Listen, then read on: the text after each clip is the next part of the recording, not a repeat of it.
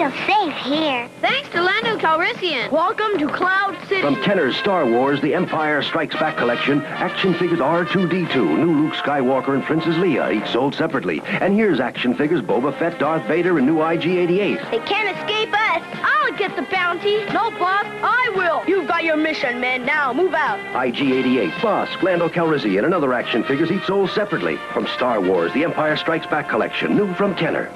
And here we go.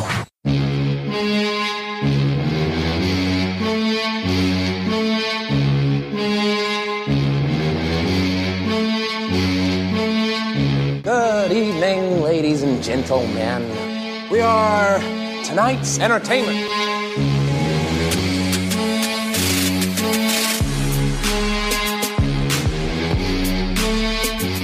I told you already, I'm gonna kill you. Maybe not today, maybe not tomorrow. That's not how the Force works. Very small man can cast a very large shadow. This does put a smile on my face. Once more, the Sith will rule the galaxy.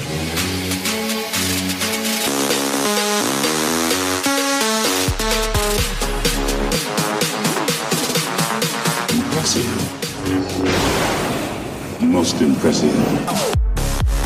You are on the Sith List. Welcome to episode number 96 of the Sith List. I'm your host, Raj Dolit-Shahi, and my co-pilots for this evening's podcast adventure, the young, the restless, the bearded one, Carlos Buarguello. The man we call the man that wish he could wear a cape, but we talked about it last week. He can't. His shoulders are too big. Maybe because he carries us every podcast. I don't think so. His name is Les Ismore Gonzalez. The man that I call a friend off air. Because on the air, we kind of bicker at each other, but it's really just for fun. The man whose golden locks makes me tingle inside. Eric. It's the coolest dude ever. Struthers. Eric, how's your eyeballs doing, Eric? Dude, they're great.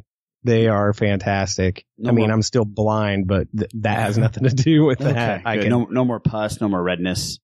Correct. No more eye drops. No more eye drops. Great. That's fantastic. How about you guys? Les, how are you doing? I'm good. Not tired? Not today. Oh, good. You had like in and out today. I did. Haas Burkhart pumped him up to get some in and out. As we record on this Wednesday for your pleasure on Sunday. On this fine evening on Wednesday night. Yes. Mr. Haas Burkhart, Blue Harvest Pod, tweeted that he enjoyed the recommendation from In-N-Out out here in California, which is our burger, I think our burger of choice. Am I right? Absolutely. That's right. Yes, absolutely. Other places have invaded and tried to copy or surpass. I heard that's what a hamburger's all about. It is what a hamburger's all about, and I had to do it. So, yeah. How about you, Boo? How you doing? I'm good. I'm very good. How's life? Life is great. Everything A-okay? Everything's A-okay. It's getting hotter, so I like that. So it's good. You like it getting hotter? Oh, yeah. Okay. You notice we never ask Raj how he is. Oh, that's okay. I'm doing because really he's great. His Han Solo voice is awesome. Yeah. That's right, Alden. Okay, let's give out the shenanigans like we always do each week. Hopefully I don't mess them up. We are proud members of the Making Star Wars Podcast Network. Podcasts like Now This Is Podcasting, Rogue One, a Star Wars podcast for winners, Blue Harvest, Steel Wars, Rebel Girl, First Order Transmissions, Idiot's Array, Tarkin's Top Shelf, Podcast 2187, The Cargo Hold, and Fingered with Randy and Jason. Check all those out. For any Star Wars news, make sure you go on MakingStarWars.net. They got up-to-the-minute Star Wars information. You can catch us on Twitter. I'm at the Sith List, Boo. At the Sith List, Boo. Crunch. At LessIsMore78. And the great Eric Struthers. Where can they find you on Twitter? At Eric Struthers. We're on Instagram, the Sith List. Facebook page is the Sith List. Email the Sith List at gmail.com. And we have a hotline, the Sith List the Sith List hotline, 707-65-GEEK1. That's 707-654-3351. You can leave a message and tell us how lovely we are or how shitty we are. We have stuff on TeePublic, and please, people, please, pretty please, with sugar on top, leave some iTunes reviews. They're really important. We really appreciate it. All right. Now we can get into some stuff. Let's do it. All right. We're going to start off with some box office. And, of course, where we're at right now on a Wednesday night, Solo was number one again with $29 million. Not as much as they were expecting, once again. Deadpool 2 brought in $23 million. So last week's theories that we had with Dom. By the way, thank you, Dom, for coming on. It was a great episode. It was a pleasure to edit it, and people really loved it. Mm-hmm. Thank you for dropping some Star Wars knowledge on us. But we were talking about the reasons why this thing has been struggling, and there's all kinds of different reasons, and we're going to get into some of them a little bit later. But people are still going to see Deadpool. I mean, Deadpool made $23 million on the third week, so sandwiching between Deadpool and Infinity Wars really affected this thing. Yep. Also, other reasons, but that's where we're at. Let's get into a little bit of Star Wars stuff, because let's talk about what, we had our theories of Memorial Day and stuff like that, and the reasons why it did so bad and the marketing was so bad. Disney executives have come out and said the marketing sucked. They admitted it. The marketing obviously is a big problem. There doesn't seem to be a lot of negative reviews of the film. Honestly, I mean, you've got your naysayers, your standard issue now, Disney, Star Wars naysayers. But overall, people seem to like the movie. Or let me rephrase that. They don't hate it. I've heard some guys who are like, meh, yeah, which isn't bad or good. But that's not the kind of response that it generates going to see it 10 times. But for the most part, everybody likes it. So the movie performing poorly isn't a reflection of the merits of the movie.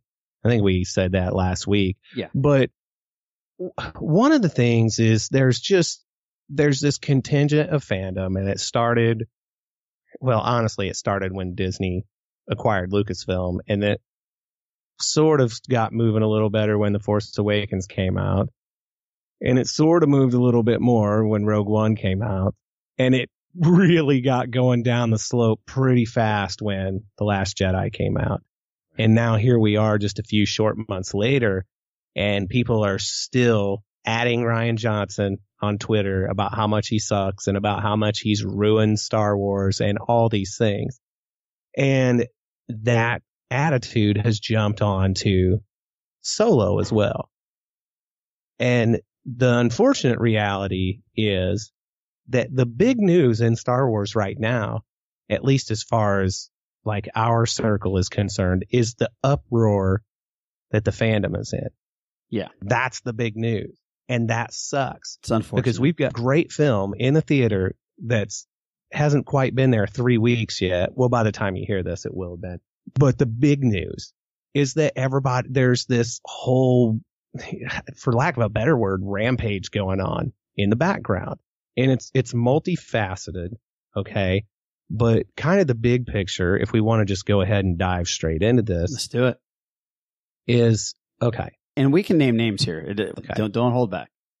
So all of this started out, a lot of content creators and the actors and actresses in the Star Wars films have been getting a lot of heat, a lot of crap. I mean, and some of the worst stuff just thrown at them.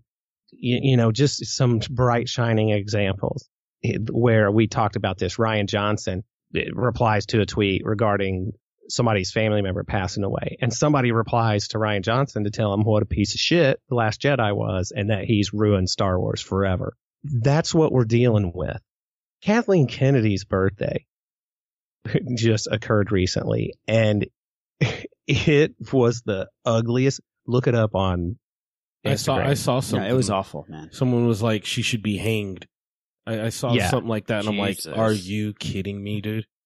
Like, here's the deal, man. So, okay, I saw one particular tweet that was something like, if I was in a room with Stalin and Hitler and Kathleen Kennedy and only had 2 bullets, I would shoot Kathleen Kennedy twice. Oh, now listen, ha ha ha. I know that you're going for shock value here, but think about the reality of what you're saying.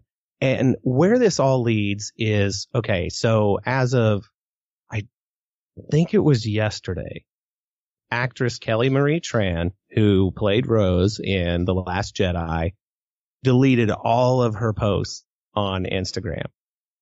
because of just the vileness of what she was getting around the clock from, misogynistic, racist, and then also just you suck in Star Wars. Okay. That would be one thing, but it's all the other stuff. The racism.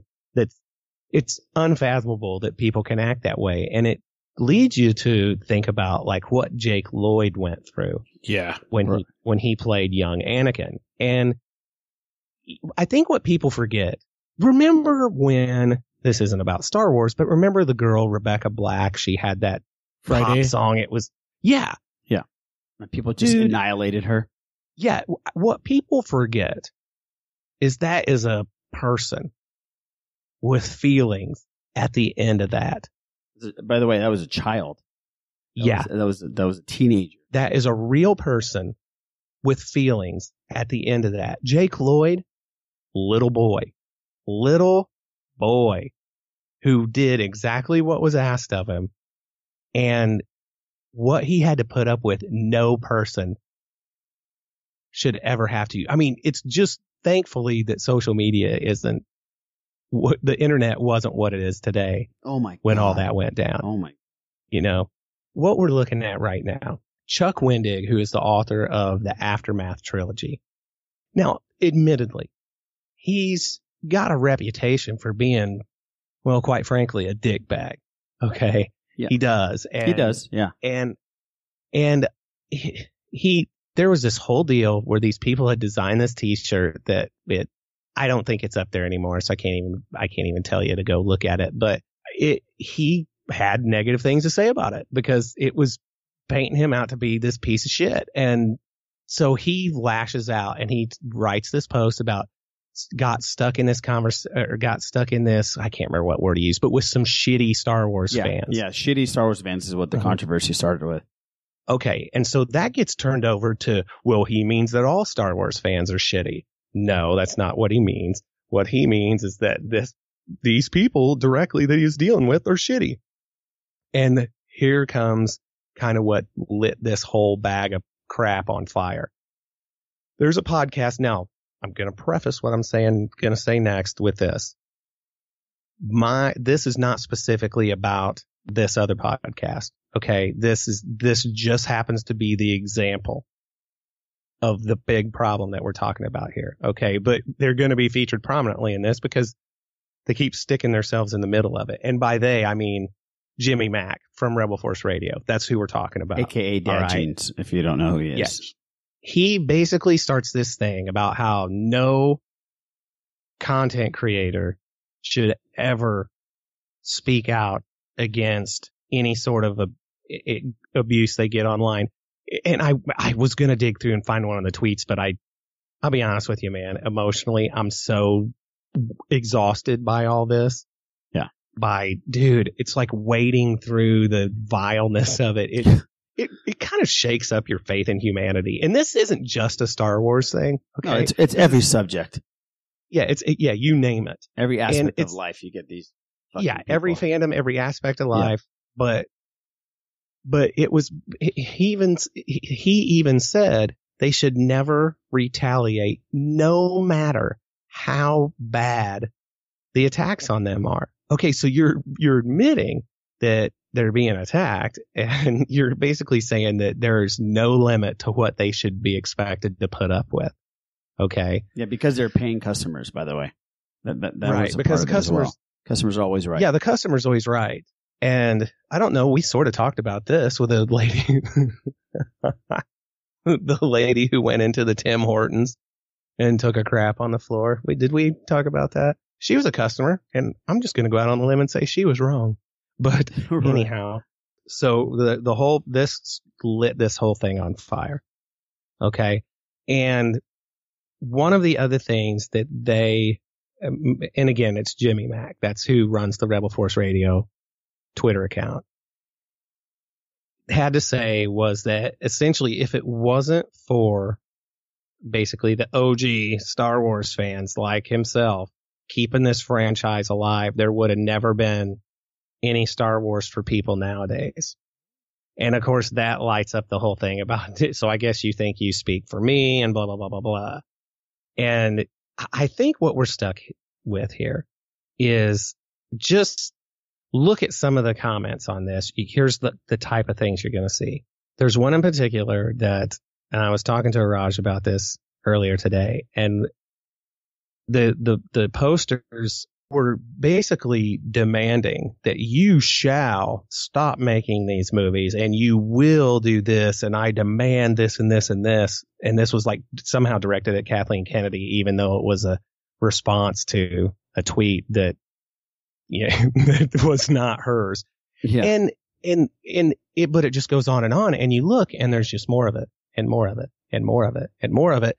And so it's somehow Rebel Force Radio has decided to go ahead and double down, and they're contacting Lucasfilm about this terrible action of Chuck Wendig's, and you need to shut this down, and because plainly they speak for all of us, and right. The whole thing is it's a shitstorm. So what's your take on this, Raj? It always seems like, and I'm sure we have listeners that listen to Rebel Force Radio. They just seem like they're entitled to things.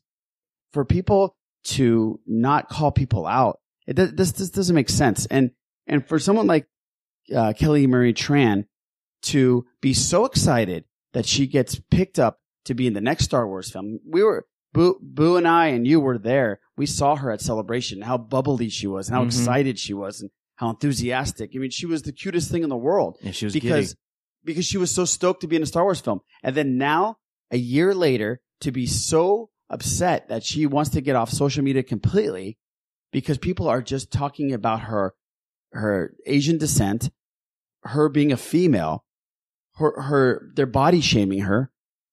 It is the most vile thing I've ever heard. It's crazy. And these aren't real Star Wars fans, because to be upset that somebody is Asian or a woman or a different body type, people that are fans, I think, forget that the people that made this whole saga are pretty open-minded people. So I don't know what they're holding on to. It doesn't make any sense to me. Yeah, I mean, I think you're right, and that's what's...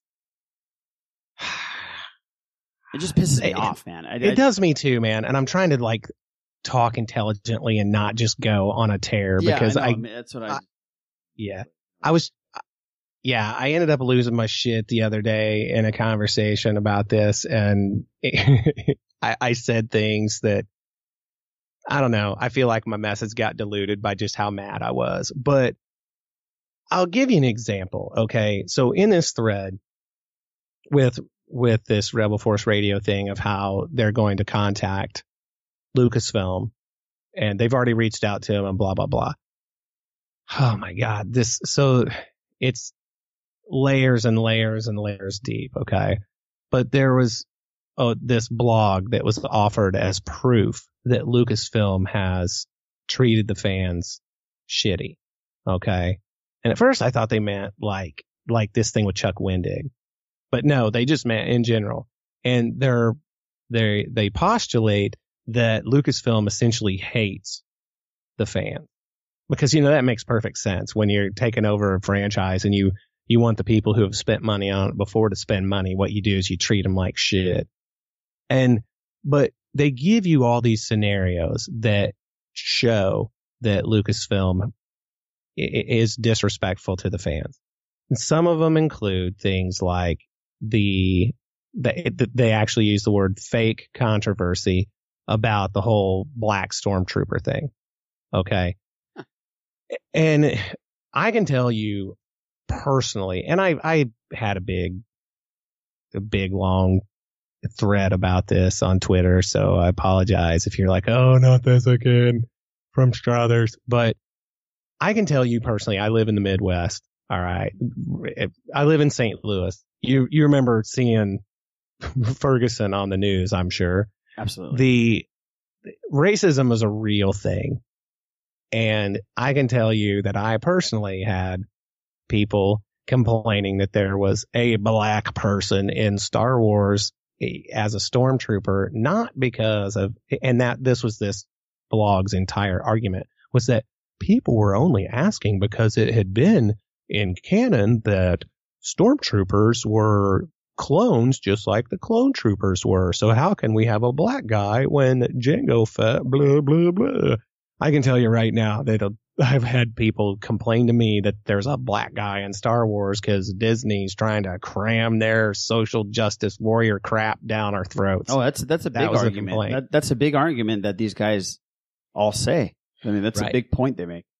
And so to act like and to go on about this fake controversy, and that was the term they used several times, and they had all these articles, these citations from articles to prove it. But one of the very things said, and some people responded with racist remarks, which was what the whole problem was to begin with.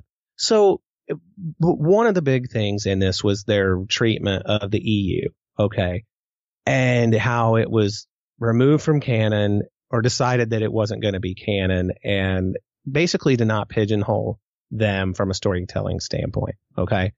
And the gist of it is this, what they should have done, because Chewbacca gets killed in the EU. It's ridiculous, and I don't recommend you go back and start reading all those books. By a planet, right? Moon, yeah. And it smashes him. But there's a lot of not great stuff. But the thing is, it wasn't a cohesive storytelling, okay? No. And so Lucasfilm makes a decision that they're not going to be pigeonholed by that, so that they can tell stories, the stories that they feel like they want to tell. Okay. Now, let me just say this from a business standpoint, it makes total sense that they want to introduce new people to this franchise as fans to make it sustainable. Okay. The notion that it needs to appeal directly to the people who love Star Wars in 1977, of which I'm one of them. Okay. If I become the key target audience for Star Wars, right? I'm old, man. Okay. Best case scenario. I mean, best case scenario, I'll be alive another 100 years, but realistically, if you're talking about people who were 20 when Star Wars came out, they're 60 now. Okay. What age range are you talking about that's your target, right? The target for Star Wars was that it was according to George Lucas, for 12-year-olds, right? For 10-year-olds. That's who Star Wars is for.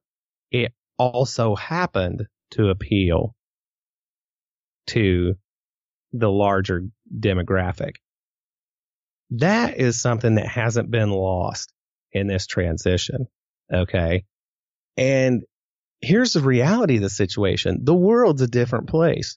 Women are in a different place in society. People of color are in a different place in society. And Disney, they're not. Let's be real. Let's say they really are the corporate devil. They're not just doing this to be inclusive. They're not just doing this because they're social justice warriors. They're doing it in part because they want everybody to like this so they can have their money. If you want to just call them dirty bastards, why don't you use that as your argument? You're just trying to get this to appeal to everyone so they'll spend money on it. Oh my God. God forbid that they want to make the dollar. That's called smart business. Yeah. Did you know that people start businesses to make money? Did you know that? Right. It's the damnedest thing. The damnedest thing. But anyway, so let me here's a comparison that I made. Okay. And you can take it or leave it, but this is how I view this situation. And I'm going to use this whole thing with the EU being put over here so that the canonical timeline wouldn't necessarily include everything from it. One of the arguments that they used was that rather than dismiss it entirely, they could have basically used a scalpel on it and only taken out the parts that they didn't want to, which if you think about it is exactly what they've done. They've done that. They just said, we're not going to adhere to this, but they've used tons of EU stuff in the new canon. Han Solo's origin story. They didn't have to use any of that, but they did. Sure did. But here's the deal. Okay. How about Thrawn, for God's sakes? One of the biggest characters in the history of the EU was brought to animated and to comic books and to books again. Yep. Okay, so here's the parallel, and this is the comparison I made, and you can take it or leave it. Okay? And this was in this big spiel I had on Twitter. I grew up and was way into Metallica. They were my favorite band. And then as time went on, they sort of changed their direction, and they had different producers come in and work on their albums, and they started to appeal to a lot wider group of people. I wasn't as hip to the music they were making. And a lot of the quote unquote original fans, I guess I don't need quote unquote, a lot of the original fans felt the same way. Okay. But you know what I didn't do was to start putting down everybody who liked the new stuff. I didn't write the band and their management and their producers and demand that they throw all that out and that they owed me something better, something more to my liking. Okay. Didn't do any of that. But here's the craziest part. The albums of theirs that I liked, I still had them, and I could still listen to them anytime I wanted and just enjoy them and enjoy them. They didn't disappear off the face of the earth once they started doing something different. Exactly. That's a great analogy. It's the same thing. It's the exact Those stories that these people love are still there. And here's the crazy part, and this doesn't necessarily mean that if you were enlightened, here's what would happen to you. But after a while, I came around to the stuff they were doing, some of it because I could see through their eyes why it was important to them, and I gave it a chance for what it was. I gave it for what it really was, as opposed to my notions of what they should have been doing. You know? Yeah. But you respect their talent, you respect their artistry, you respect what they're trying to do. And the entire time, I still considered myself a fan. Yeah, I'm still a huge Metallica fan. I haven't physically bought an album since Reload. I obviously love the stuff before that, but I'm still a fan. I was a massive Rush fan. Then they started using synthesizers way too much and electronic drums or whatever. I wasn't a huge fan of that, but I would go see him every year, and I'd still listen to it, and I'd still give him a shot, and I wouldn't talk shit on them.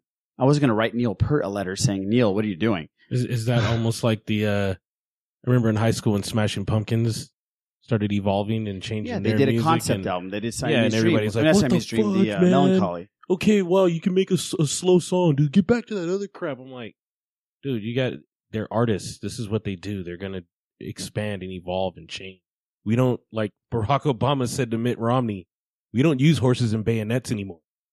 You know what I mean? Like, things are just progressing and moving forward and changing. So why wouldn't there be a black stormtrooper? It's an intergalactic empire. Fucking green and yellow fucking people. Right. God damn, okay, man. Here's the deal. If you don't like it, then stop watching it. If you don't like it and you want to write a letter, I have no problem. Rebel Force Radio, Jimmy Mack, write your fucking letters. Write them till the fucking sun comes fucking down. I don't give a shit. But at the end of that letter, I want you to write this. I want you to write, this will be the last podcast we do about Star Wars because we don't agree with you. Don't sit there and write them a letter and then end up going to Celebration and then profiting because they get sponsors. Don't start profiting on them because you talk about them every week. Don't be a hypocrite. If you have the balls to come out and talk shit like you do, fucking stop talking about them. Do a Harry Potter fucking podcast then. All right? Or just do fucking legend stuff if that's what you really want to do, Jimmy Mack. Here's I'm sorry, I got a little heated there, Eric. No, you're fine. Dad, you're fine. This is one of those things. I don't own Star Wars. All right. And the fact that I'm a fan doesn't mean that I get to dictate what they do. And if Star Wars, if Lucasfilm didn't make another movie that I liked, that would be okay. Right.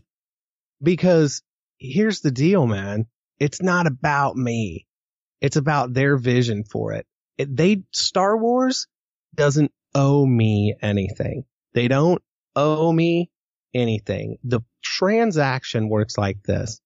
They make the movies they feel like their vision is telling them to make, and I watch it and either like it or don't. The end. That is the end. So everything that they've given me up until now is enough, no matter what. It's more than I ever thought I could get out of a movie franchise. It's the fact that my life revolves around it the way it does now is pretty crazy, you know, but they don't have to bend my will. I'm just there for the ride. They're not making it just for me. There are millions of other people watching these movies and liking them. And at some point, they're probably going to transition to something that I'm not that into. But that's how it goes, and that's okay. And I don't understand the mentality that says this thing that I like owes me big time. I'm sorry, Struthers. The thing I don't get is the idea of the ego. Nobody gives a shit. My God. The fact that you say that this franchise or this thing that exists or whatever owes you or should bend to your will or to change. Holy shit. You know how that's terrifying to me. Act like you're so important you have to write him a fucking letter. Who the fuck are you guys to write Kathleen Kennedy a fucking tweet? Like she cares. Like she gives a shit. Yeah, she's making moves and shaping Hollywood, right, you know, with every step that she takes. And your small podcast doesn't matter to her. And the idea that you think it does is scary. I'm just like, wow, that's terrifying. The idea of them trying to be the voice of the old guard. It's just the funniest thing in the world to me. Like, who else would you want? The keepers of the canon? Is that going to be their keepers thing? Of the canon? Right. We are the keepers of the canon. But I want to ask them, other than Kathleen Kennedy, who the fuck do you want to run the company? Just go on her IMDb and just read the first 10 movies that you see. What other studio do you want to handle this? Mm-hmm. You want Warner Brothers to handle this? Because they've done a great job with DC. You want Sony to handle this? They just fucking threw Spider-Man back to Marvel. Who do you want to handle this? Who can you trust? And to me, there's no one else other than Kathleen Kennedy and the Lucasfilm Guard that I trust more because they're doing it. And some of the movies have been polarizing, but that's okay. Like Eric said, things are evolving. Things are changing. If you don't like it, then don't fucking watch it. Go watch Maze Runner. When it comes to a point where I don't like Star Wars and it doesn't make me happy, then I'll probably stop watching it. That'll probably never happen. But, yeah, let's be real here. Yeah, but it's okay. You guys don't need to make this a political situation where you're going to write a letter and we're going to stand strong against this new liberal studio Lucasfilm because all they're doing is trying to shove down, you know, the left wing fucking values. The word is agenda, right? Agenda. They always Thank all you. these agendas. Yes. The black agenda, the gay agenda, the Asian agenda. Like, no. I mean, last time I checked, people, there's a ton of black people that live in this country. There's a ton are LGBTQ that also love Star Wars. We all love this whole galaxy of geekdom, this comic books, Star Wars, the Potterverse, all kinds of stuff. We enjoy every inch of it, and we're not going to cry, oh, no, that's not my Dragon Ball Z. Dude, I'm going to watch it, man. If Goku's throwing blue Kamehameha waves, and he usually throws yellow ones, I don't give a rip, dude. I'm glad they gave me something. You know what I'm saying? Like, I'm not going to trip on that. And a lot of people are tripping on little things like that. Just because I can't stand Power Rangers doesn't mean Boo can't enjoy it. And you know what? And a lot of times he's wrong. But yeah, we sit here and disagree about stuff, but you know what? In the end, everybody here likes their slice of the pie. We're just not going to attack people and make them cower away and alter their life. Like, it's bad enough that the creators are in a position where they're in. You know what I'm saying? Like, they're already there. They have they're in charge of something that millions of people, if not hundreds of thousands of people, pay to see. These stories they put out there, people love them and people hate them. It's just, they already have enough stress to create the shit, to be able to put it out there in the first place. Now they got to get all this other crap where people are, writing death threats and, like you said about Jake Lloyd, he was 10 years old, man. And people, it's not a coincidence that he. No, and look at him now. Yeah. Look at the dude now. He is not good, man. And there's people who still make fun of that crap. People be like, that's right, dude. It's like, come on. Like I said before, like if you're that mean and mean-spirited and that evil of a person to say things like what Eric was saying earlier that he read, you're not a fan. You're just a coward, a piece of shit that wants to go out and start shit. And it's really, really tough to sit behind a keyboard or a phone and run your mouth on someone you have no idea what they're going through. Like I said before, there's shitty people in all aspects of the world. What we have to do as a community, as a fandom, is just ignore their bullshit. We've talked, the last 2 days have been nothing but talking about this. We give them a platform. Like let me just tell you, Rebel Force Radio has been on 90% of the tweets that I've read over the last 2 days. Yeah. One way or the other, people are talking about them. And I do want to come back and say, this isn't specifically about them. Oh, yeah, it is. They're just I'm just kidding. They just happen to be a prime example in this. But it's the problem. We're not saying, hey, there's a problem with Rebel Force Radio and they suck. We're saying there's a huge problem. Also, Rebel Force Radio is involved in this. Okay. I guess my thing is I don't understand even for a second the idea that Star Wars shouldn't appeal to everyone. That just blows my mind. I can't imagine. I love things and I want other people to experience them and like them too. Okay. And the sense of narcissism that goes along with this, it's really hard to fathom. It's really, really tough. It is. And this is crazy, man. I guess that here's the deal. If you, I'm trying to think about. I'm sorry. No, I'm sorry because it's hysterical. I'm sorry to cut you off, Eric. It is hysterical. The narcissism. That is a perfect word, man. I'm sorry. Go ahead. Well, I'll just give you a real quick example, man. I work at a church, okay? And I get it. If church isn't your thing, totally get it. Totally understand. We get a lot of people in there who are like worried about being in there and they feel like, oh man, everybody's looking at me. That's just such a weird form of narcissism because honestly, they're not. You know what I mean? It's when you're in a situation where you feel like, oh, everybody's noticing everything I do. Now they're probably not. You're just in this weird narcissistic point where you assume everybody's aware of you, but if Star Wars decided we're going to hone in and we're going to go back to only appealing to this demographic, it's not sustainable. If you want to say you like Star Wars at all and you want it to be around, well, here's what they need to do. If you want to just be down and dirty, but the big picture is, why shouldn't everybody be able to like this? What's wrong with women? What's wrong with this and this and this? I don't know if you know this. I think women are awesome, and having them in Star Wars is a cool plus for me. And having it something that I grew up loving, appealing even more strongly to my kids. Dude, I love that. I love it. And I don't understand what's not to like. And if you're really that up your own ass, and let's face it, that's the way to put it. If you're that up your own ass that you feel like your wants should dictate the moves of an entire franchise, then I really don't know how to have that conversation. And these are things that you can't. Getting involved in them, getting sucked into them online is not going to help you or us. That's the you I'm talking about, because you're not. These are unwinnable arguments. Exactly. These are right. Unswayable attitudes. And again, I come back to the point that this is a bigger problem. This is a mindset that is a lack of empathy and respect for other people. That's what it revolves around.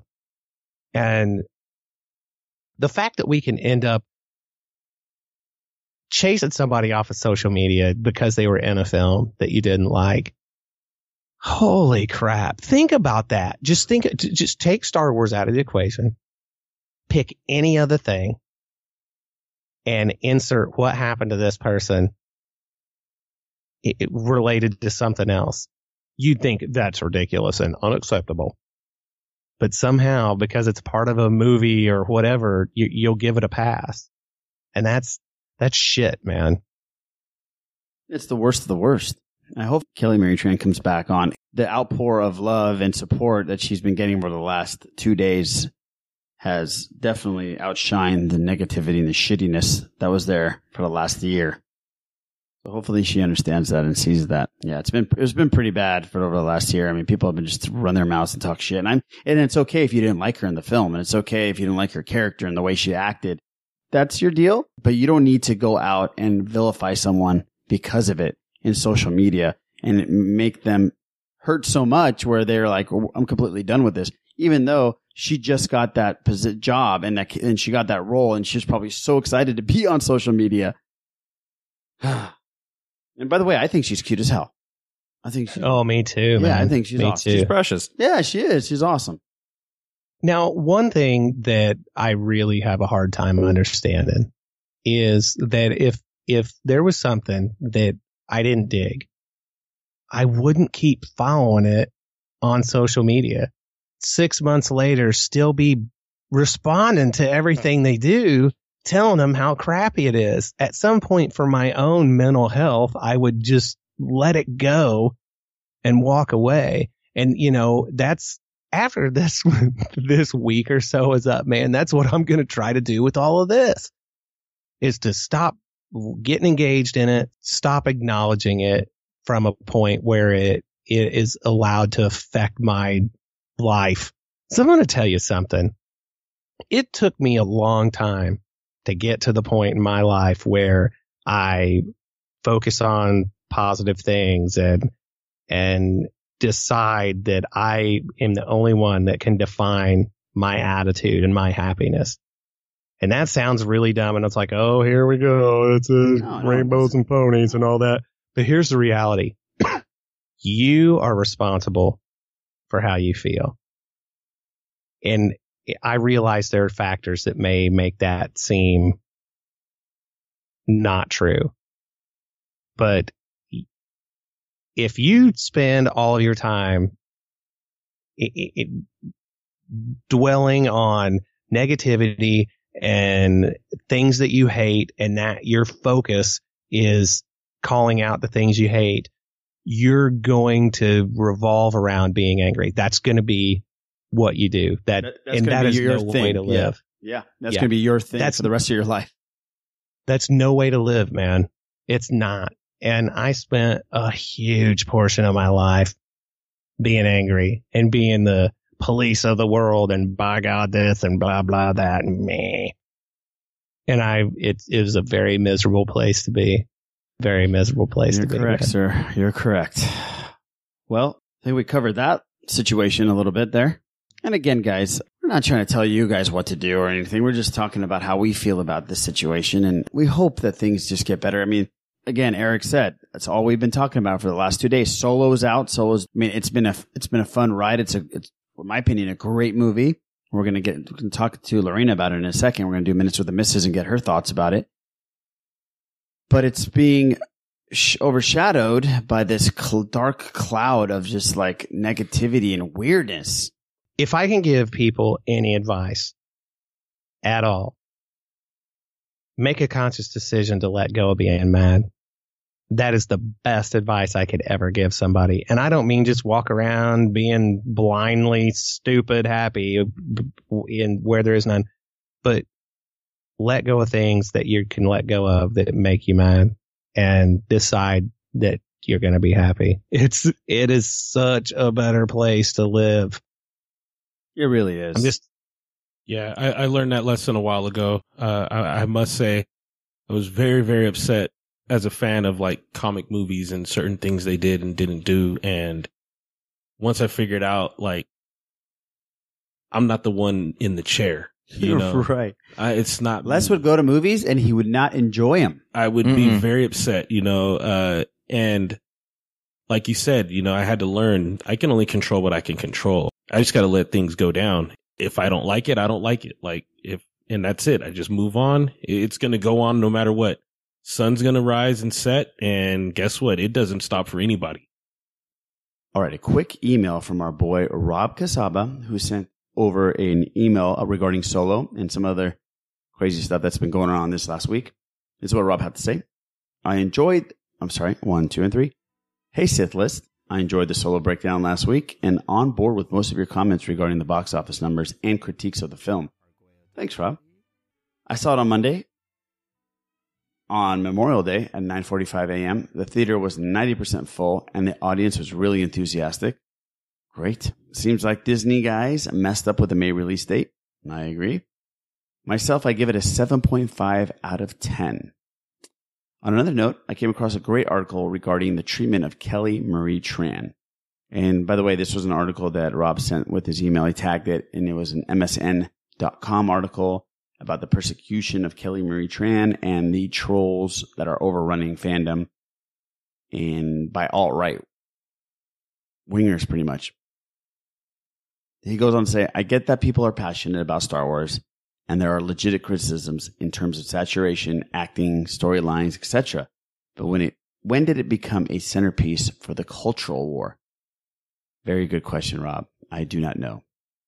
I think, you know what it is, Rob? I think what it is that Star Wars has such a massive fan base that these alt-right idiots step in and try to get at least some percentage to agree with them. And I don't think it's working to an extent, but it is becoming a problem where actors and actresses can't stay on social media because of them. It's just like we said before, this is ridiculous. On another note, he goes on to say, despite my Japanese heritage, I do not want any part of Shogun World. And he's referring to Westworld, I believe. Rob, I appreciate that you are watching Westworld, and I am so sorry that I'm not up to date with it. It's been a crazy couple months.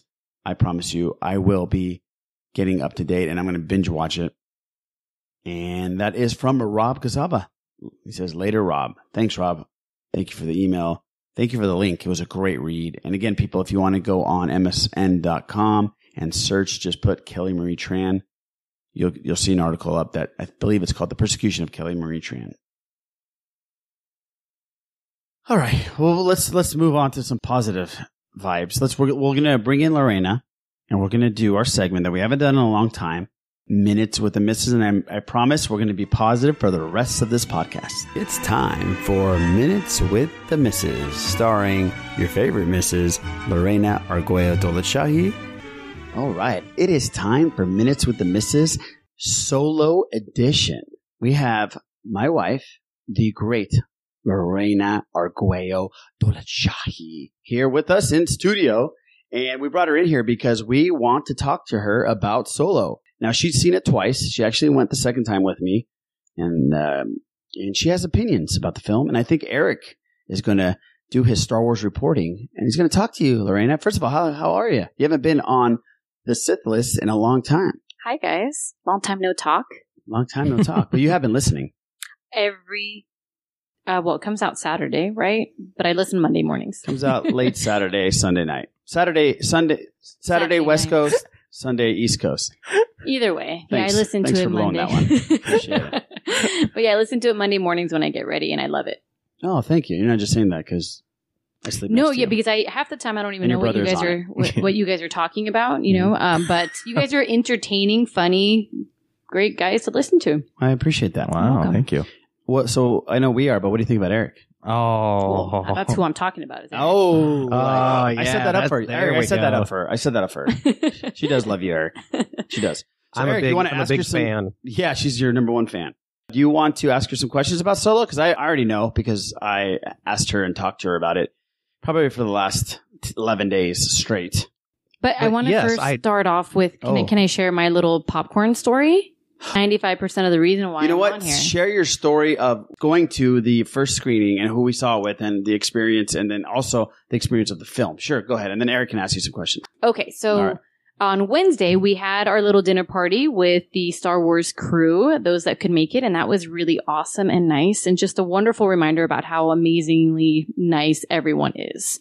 So that's always great. And then the next day, we went to watch the movie all together, and I think there must have been like 30 of us. Yeah. And it was really cool. Steele was on was next to me when really it should have been Les that was sitting next to me. And that was, part of the issue there. But when we got there, we got inside the movie and it was Les and I right away that said like, we want popcorn. And so he and I hadn't had dinner with you guys at Chili's, That's true. That delicious, yummy place. Shout out to Rusty, Chili's. And so Les and I went straight to the popcorn and I said, hey, Les, do you want to share a large popcorn? And, we'll be able to refill it. And so on. He's like, yeah, great. Sounds good. So we ordered it. We took it back. We had our trays, which are like these tiny, tiny little trays. And he, I don't know. I ended up paying for his soda because he was going to pay for the popcorn. I paid for the popcorn. You paid for the sodas. Yeah, so very equal exchange, right?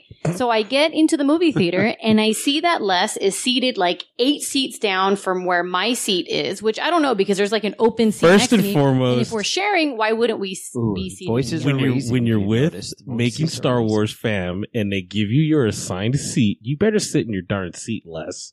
And that's what I had to do, was sit where my ticket said. When Amanda Ward gives you your seat, you sit. I'm just following the rules. Damn right. I'm the rookie here. I got to do what I'm supposed to do here. So I don't even know if I sat in my proper that's seat. part one of my defense. Next to a Raj. That's part one of my defense. So you can continue, Miss And you got to sit next to Steele, which is Dolan great. Shahi.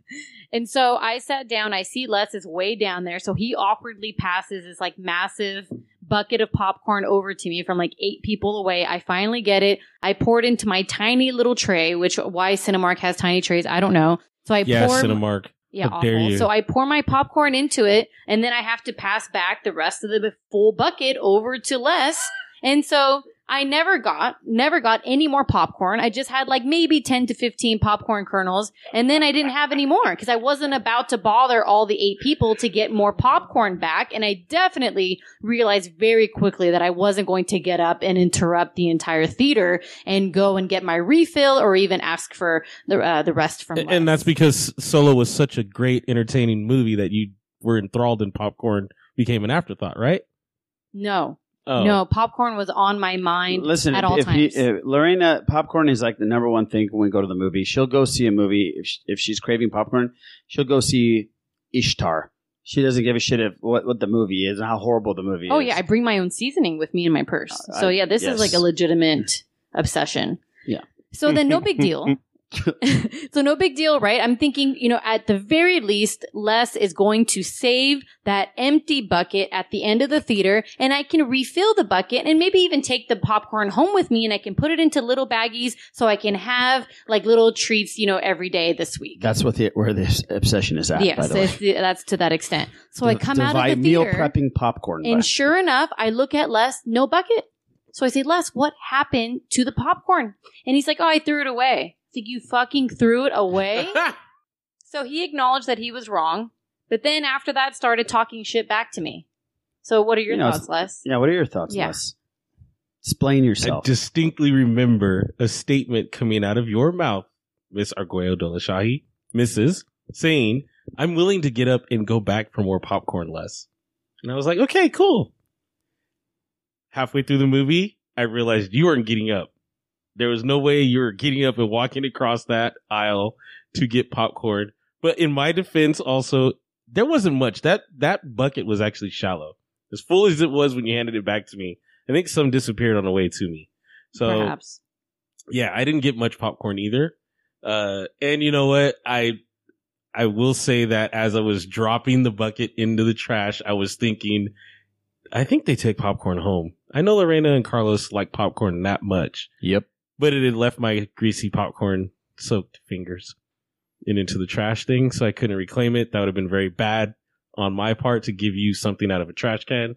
So I'd rather just take the heat here on air, being recorded. Eric, I'm glad you're just taking it this time. Eric, isn't it interesting that there's always a common denominator at a movie story? Why and that I'm common bringing denominator Are you is freaking kidding me? Clash Gonzalez. There's always a movie story with Les. Yeah. Always messing up someone's experience. Here's the best part about that story is the twist at the end where even though he stuck it to you, he phrases it like he did you a favor. Yeah. That was a beauty move, man. That was good. That's what I would have said too. Okay, Brutus. Okay. All right, Brutus. Oh, dang it, man. It's already hot in here, man. Now you just... Okay, look, I apologize, and the next time popcorn is on me. You get the whole bucket. Super loud. He talks in the theater, and now he's you know what? away I was not the loudest person in our group watching the movie. No, you weren't. There was someone in there going, "Oh, ah!" And I'm not going to call them out, Bootney. But anyways, what? Yeah, Brittany was making some goddamn noise. Really? Yeah, dude. Oh yeah, but to Brittany's credit, to her defense, she was really excited by certain scenes. Okay, so she wasn't just crunching. Really excited by Marvel comic movies, and I'm watching. We don't mind that part when you get excited for a movie and call, you're like, hell yeah, yeah. We mind when you start crunching on shit or like messing with your ice, or like talking out loud. Everyone. That's where we're. You hear it here first. I apologize. I am wrong. I take 100% blame for all of this. Thank you, Les. Popcorn Gate is over with. I had relations with that popcorn box. I'm just gonna, for all the sins that were ever committed in the public opinion, I'm just gonna take the fall for everybody. Apologize to the mayor. But I'm gonna do it defiantly, like Denzel in Glory. Oh, spit at it. Get the teardrop down my eye, dude. I'm okay now. What a scene. That's right. Taking this like a champ. Oh, that was a good one. All right, so let's get back to Solo. Okay. Popcorn Gate is done, and there's no investigation. We're not going through that. And let's see what she thinks. Okay, so Lorena, what do you give the movie out of 10? What's your score? Ooh, I would say probably an 8.5. Hey, that's close. Wow, sweet. Okay, Yes. Where do you think the movie Solo falls in the timeline of the other movies? Where does it fit in between? Good question. Well, I don't know things like that, but all I do know is that why I really liked this one is because I felt like I was at the beginning of things. So with all the movies that Araj has had me watch with Star Wars, I'm always behind. There are always things that I don't understand, and he's having to explain them to me. And there's, so there's just so much that's unknown for me, and it's so uncertain. But with this, it's like, oh, we're all finding out for the first time where Han came from. Right? And where like the relationship with Chewie started. And so like all these really cool things, I'm here to actually be a part of something that's at the beginning. So that I really, really loved. So I'm assuming this is like the start of it, but I'm very proud of her. We were talking earlier before we started the podcast, and she like made a Lady Proxima reference, and I was like, oh shit. Well, now that I watched it twice, it really helps kind of sink things in. Yeah, I told you. Look how that works. I know. I just don't understand why people go like 6 times to watch Star Wars, but I could see the 2 times really helping out. Mm-hmm. So, okay, what was the most shocking moment in the film for you? Shocking moment. Probably maybe because there was like so many people reacting to it, but when Darth Maul came out, that was pretty exciting because I didn't expect that. And I thought that since we were at the start of things, that I didn't know where Darth Maul played a role. And then I remember Raj also had me watch that like cartoon TV show where he died. And so I don't really know where he plays a role in any of this, but that was kind of different and not something that I was expecting. That was in Rebels, yeah. Yeah, Rebels. And just so that you guys know, the reason I asked that particular line of questions is I've had, I guess now that I think about it, like, I guess 4 different people tell me in casual conversation that their assumption was that the Solo movie took place before the Phantom Menace. Wow. And because Maul's alive, and without the people, the casual fan who've seen the movies, they're like, yeah, I saw that dude get cut in half in the Phantom Menace. So plainly this is before then, and then, a couple of different people, both out of those 4, both said, so somehow that makes Han Solo super old. It's like, well, I understand why you think that now, exactly. But no. And that's why I was asking where you thought it fit in the timeline. If you thought that it was prior to the Phantom Menace where he gets cut in half, or if you were hip to the idea that he came back from that, not dead, and anyway, regardless. But all pretty understandably confusing, though, right? This timeline shenanigans. Yeah. I mean, the way the movies come out is confusing anyway. But the whole idea of Darth Maul being alive, it's very understandable that people would think it was before the Phantom Menace. I totally get why, if they don't know, that he came back in the Clone Wars and has robot legs now and robot butt and everything else in between, I guess. But that's right. I didn't think yeah. And in general, there's just so much betrayal going on left and right, throughout the movie, I wonder if L3 and Maul can get it on. Interesting. Well, if she can make it work with Lando, then I'm sure she can make it work with whoever. Yeah. She was awesome. Who was your favorite character that wasn't Han or Chewbacca? Definitely L3. Nice. Yeah, she was great. Now, what did you think about her becoming part of the Millennium Falcon? Yeah, I've heard the different opinions about it. And I could understand, all sides of it, I guess. I think it was a nice tribute because I think at the end of the day, it kind of keeps her alive, and a part of something. And I think that's really nice. And I think that's what they were trying to accomplish. I also get that it kind of continues to, I don't know, enslave her. She wanted to be free. So I understand all of that part. But I think the intent was really nice. And I'd like to stick with that sentiment. Good. Yeah. Yeah. I was thrown off by you saying L3. Really? I know what she's going to say. Right. What did you think I was going to say? Honestly, I thought that you would probably say Lando Calrissian. Yeah, most people do. Yeah, but what did you think of Donald Glover's portrayal of Lando? So, I don't remember Lando in the other films. I don't remember him in the other ones as much. And so I thought that Donald Glover was a little too, kind of his behavior was a little too outlandish, overacted. But that doesn't seem to be the consensus. It seems like people are pretty happy with how he portrayed the character. So I guess that's good. I love Donald Glover. I think he's super talented. I think he's such a genius. So I love seeing him in anything. So I was just happy that he was in the film. And I think he did a great job. And I think he's super charming. And also, we just binge watched the second season of Atlanta. Oh, so good. After we binge watched Atlanta, we went and saw Solo for the second time. So we saw Donald Glover in two different kinds of styles of acting and character portrayal. Totally. So that might have a lot to do with it as well. Yeah. How did you feel about Alden Ehrenreich as Han Solo? Yeah, so Raj at the beginning of the movie asked me whether I could see him as Han. First 5 minutes of the film. In the first 5 minutes. And I told him that not yet. Because, the only thing that I struggled with a little bit is that it seemed like this younger Han was too, a little too cheesy and, uppity and positive. Whereas when I think of Han in terms of, what's his name? Harrison Ford? Yeah. He just kind of has this more subtle humor and he's more quiet in the way that he talks. And so he's been through a lot of shit. Yeah, no, that's true. And he's gotten older, know, and so that makes sense. And so it was hard to see him as this young, uppity, kind of obnoxious, little boy. So that was kind of hard for me to transition to that.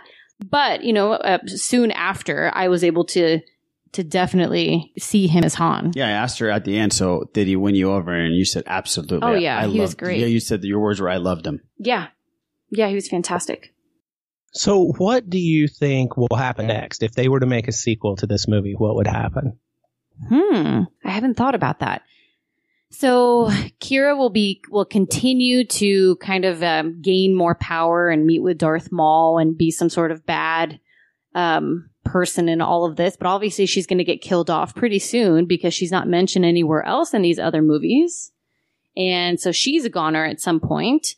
And then Han and Chewie continue to do their cool thing and being these criminals in the galaxy. I don't know. Raj is making these funny little to me that of this like big fat person, and I don't know who he's referencing. I was doing this whole big fat thing. It was my cheeks all, but I was referencing Jabba.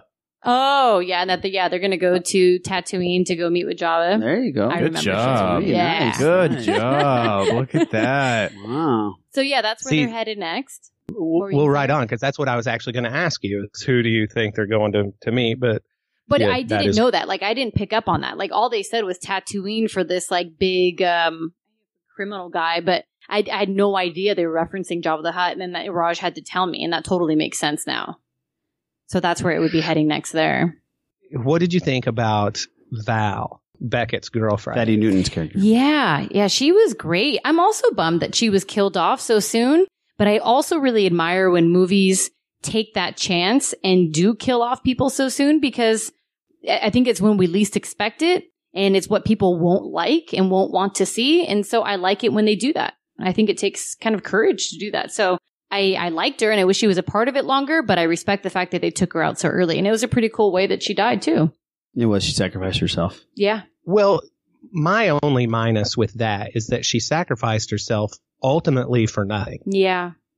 That, the guys could have escaped from that train car and not finished trying to steal it. But they steal it, she sacrifices herself so they can actually get away with it, and then they lose it anyway. So she died for essentially nothing, which is a bummer. And she wasn't aware, though, that it wasn't going to work just yet. I think she was still under the impression that they could have succeeded at doing that. And she and Beckett were aware that their lives were on the line practically and having to do this. And so it's like she knew, I have to die for this because we need to make this happen. If we don't get this thing, then Beckett's gone. Yeah. So she sacrifices herself. Yeah, exactly right. And I can't. So in her mind, it was definitely for a huge purpose. Yeah, but the bummer overall is that we all know it didn't work out and it was for nothing, and that sucks. Exactly.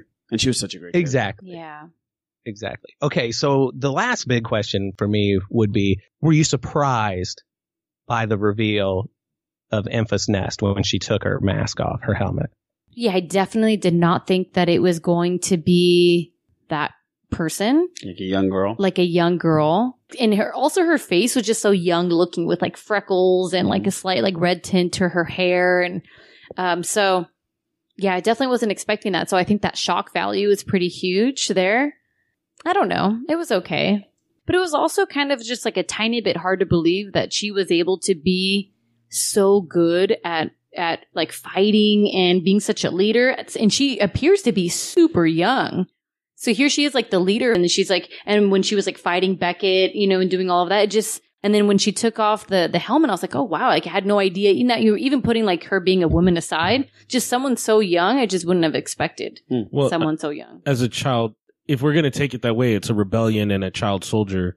You got to learn quick. Think about Nigeria. You got to. Yeah, there's plenty of places out there where there's some kids that can do their thing. And the motivation of having lost her mom. That's right. Yeah, so she's definitely fueled by this whole thing. So there's some motivation there. Yeah, you're correct. One last, and this is something that I thought would affect me personally, and I was pleasantly surprised that it didn't. But I wondered what your take was. Is Woody Harrelson he's Woody Harrelson, and it's hard to imagine him being somebody else. But my take on it was I was really pleased by how he portrayed the character Beckett, and I wasn't sitting there the whole time thinking, hey, that's Woody from Cheers, or hey, Natural Born Killers, or anything like that. How did you feel about his performance? Yeah, I loved him. I think he did a great job, and I feel the same way. Like I saw him as Beckett right away. So I was really sad to see him go. I was too. Yeah, because I really like him as an actor, and then I really liked him in this role, and I wish we could see more of him. So yeah, he was definitely one of my favorites. So I'm glad that he. Well, you need to write HBO and say we need a True Detective. Oh gosh, a newer one after this next one that's coming out with both of the originals back at it. That's, to my opinion, that's Woody Harrelson's best performance ever. True Detective? Yes. Absolutely. Unbelievable. And he was such like a little mentor for Han, so it's kind of sad to see that he won't be around anymore, because they were a great little trio. That's how Eric is to me. Oh, he's told me to trust anybody, including you. Similar age difference too. I did think it was really. Hey, that was a joke on me being old. I know. No. I did think it was cool that even though Han had to take him down, he still felt bad. Like he didn't want to do it. And it was almost like you're seeing these people like Beckett that they feel like they're stuck in a life they can't get out of. And like I got to thinking about how his role is he feels like, okay, I'm a gangster, and he tells Han, if you get into this, you're in it for good. Yeah. And then Kira tells Han something similar. This isn't a game that you win. It's you just try to stay in it as long as you can. So it was almost like Beckett felt like, here's what I need to do, even though I don't want to do it. And Han, I loved that whenever he ran over to him after he shot him, that Beckett says, that was a smart move because I was going to kill you. I thought that was really well done. It was. And the fact that they both still were struggling with it. But that made me think, because after I went and saw it this past weekend again, that, maybe that was Kira's real motivation, was that you're in this life for good and she doesn't want Han to be. That she actually made this sacrifice, not just because she wants power for herself, but because she's trying to keep him from being further involved. Oh, definitely. Yeah, there's definitely that 50-50 of she sees the power, she takes it, but she also doesn't want Han in there. And we talked about this before we came on again, that if she was full on about herself, she wouldn't have looked out the window. She wouldn't have looked so distressed. Yeah, it was a hard decision for her. It was very hard for her. But she took it because she knew that she's going to be in this life, and she might as well be the guy, like I think Les said this before we went on, finally be the person making the decisions and having the final call. And people that are going to be scared of her now. Definitely. I think because of her background, she's always had to be such a survivor. And so this was something I think that was just going to be more likely for her, and her development was just like she came from that awful place, and then she ended up having to be under that guy that was really awful to her. And so this is something that was just a world that she was more suited for. And I think she made that really clear when she told Han, like, you're one of the good guys. And so I think she was clearly saying, like, I'm not one of them. If you notice, she said it multiple times, you don't know what I've done. And even Dryden said that to Han while they're in the last scene. She said, you don't know the things that she's done and she's capable of. So she's done some shit. And so she can't go back. Yeah. Han still can. Yeah. Yeah. Well, like I said, they got separated and they went on two different paths. Yeah. As much as Han is a freewheeling, in it for himself, the guy that we know, I only do what I have to do for me. He went to the military. That there's still a structure there that you have to follow no matter what. You still have to follow a chain of command. Even if he didn't get his wish of being a pilot, he was boots on the ground, taking, firing and getting grenades thrown at him. He still had to follow that, where she went directly. But he didn't. He was really bad at following. Yeah, command. But he still had to maintain that structure, because if you don't, you get thrown in jail in the military. It's as simple as that. Or they boot you out dishonorably, all that stuff. As far as Kira, though, she went to the underworld. She went even deeper than what she was already at.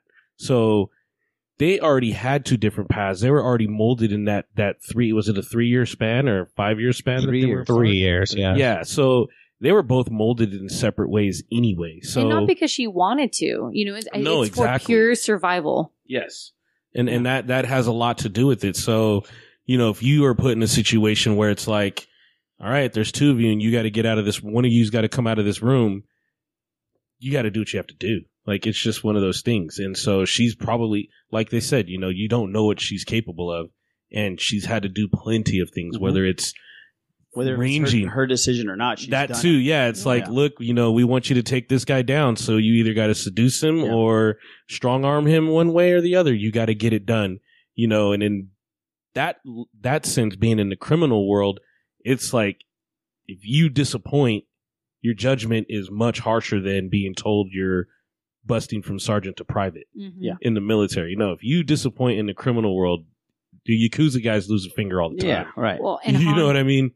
Yeah, and Han learned that so quickly. The second that he left the military, he started realizing left and right, like, how serious this was. And I think he was just starting to learn that when he knew, I have to shoot Beckett first. Right. Because if not, I will get shot. So that's when he's starting to realize, like, I get this and how this works.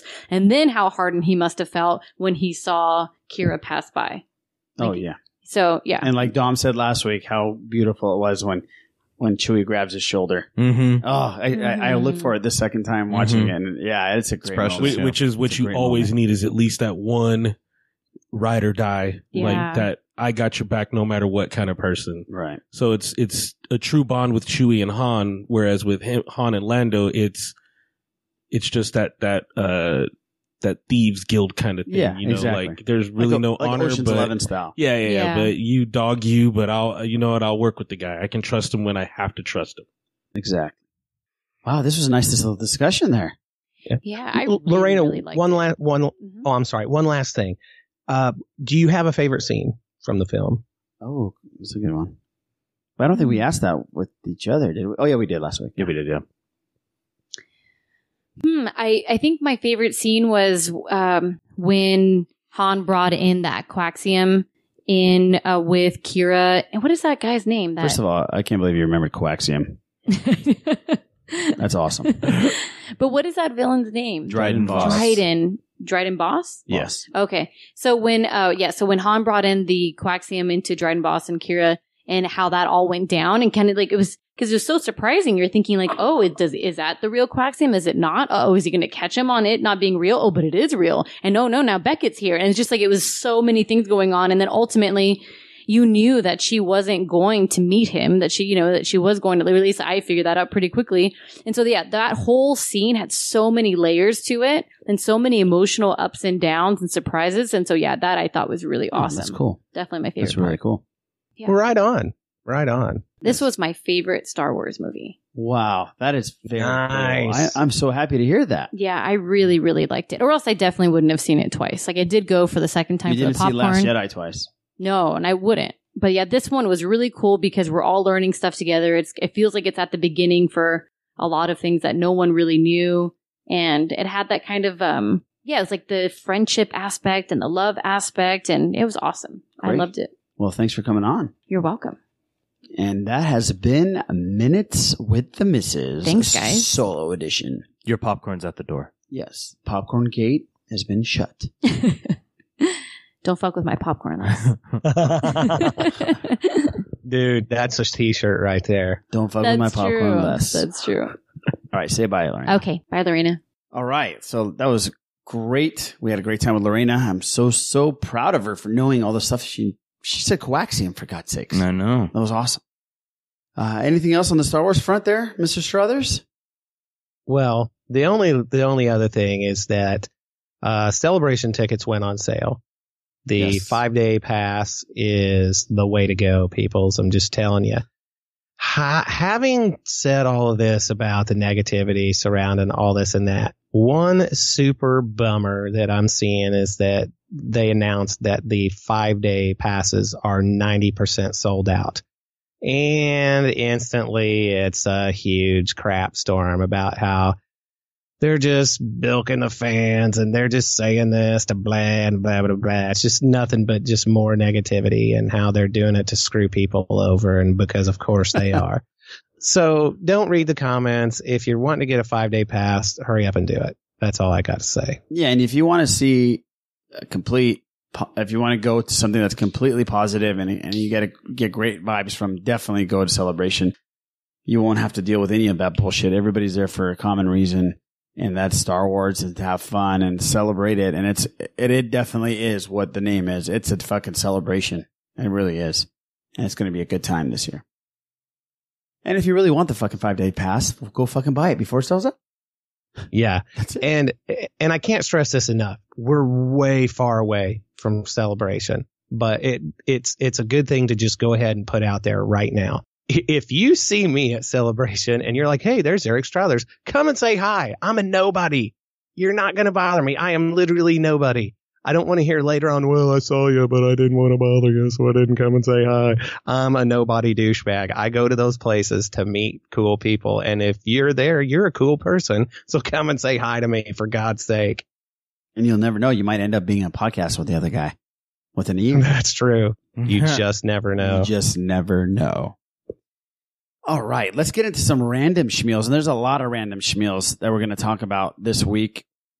Just real quick, I just want to tell people that Les and I and Lorena, we binge watched Atlanta season 2. And let me tell you, I've said this before. What an ingenious television show. Donald Glover, you're the man. He writes, he directs, he does everything. The show takes on complex issues, puts it out there in a way where you laugh about it. Love the show. I know, Les, you loved it. Amazing. Amazing. Man, a few words, Les. If you get a chance, definitely watch Atlanta Season 2. We also had a Bumblebee preview, and I thought this was important. We're not going to play the trailer because it's very, very visual.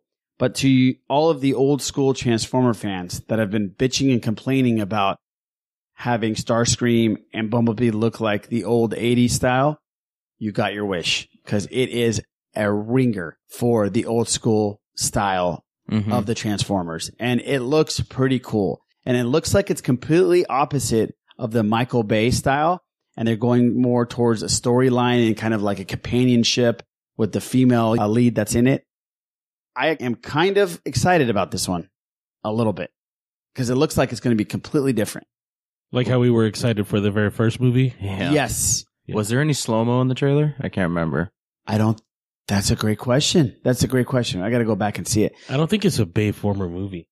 It's not. So we're not getting all that. I don't think it is either. We might get a tad bit of it. It's set in the late 70s, early 80s, if I'm not mistaken. I think it's the 80s. As a huge Transformers guy, Les, old school Transformers guy, what did you think about it? Well, as one of those dudes that was definitely screaming for the Beetle version of Bumblebee, that right there is all I need. And Starscream was one of my favorite. Soundwave was my favorite Decepticon, but Starscream was my second favorite. So to get that is, we'll be happy with it. Yeah, I think this is going to be a totally different style of film than what we've come accustomed to, which the last couple have been pretty bad. Even though they're visually unbelievable. Can we go back to Atlanta real quick though? You're the one that said 2 words. Sorry about that. I was collecting his thoughts. No, but actually Atlanta has to be one of the realest shows out there. To binge watch and finally see the whole thing, to see the last 2 episodes definitely brought home a very real thing. 2 real issues. I don't know if I'm spoiling it for people. Just don't give out major plot points. You can just talk about the issues. So teen suicide is definitely one, and they touched on a very, very, we have platforms like 13 Reasons Why, and, when we were younger, and I'll say as far as Struthers or Roger and myself, because I think we're all in the same great age bracket of awesome people, we had that after school special. Like once a week, it was the ABC after school special, and they always tackled something: teen pregnancy, bullying, drunk driving, death, all that other stuff. But this, at one of the episodes, the second to last episode, it tackled in a roundabout way, but it drove home a real point of teen suicide. And, there's just that little thing that'll put someone over the top.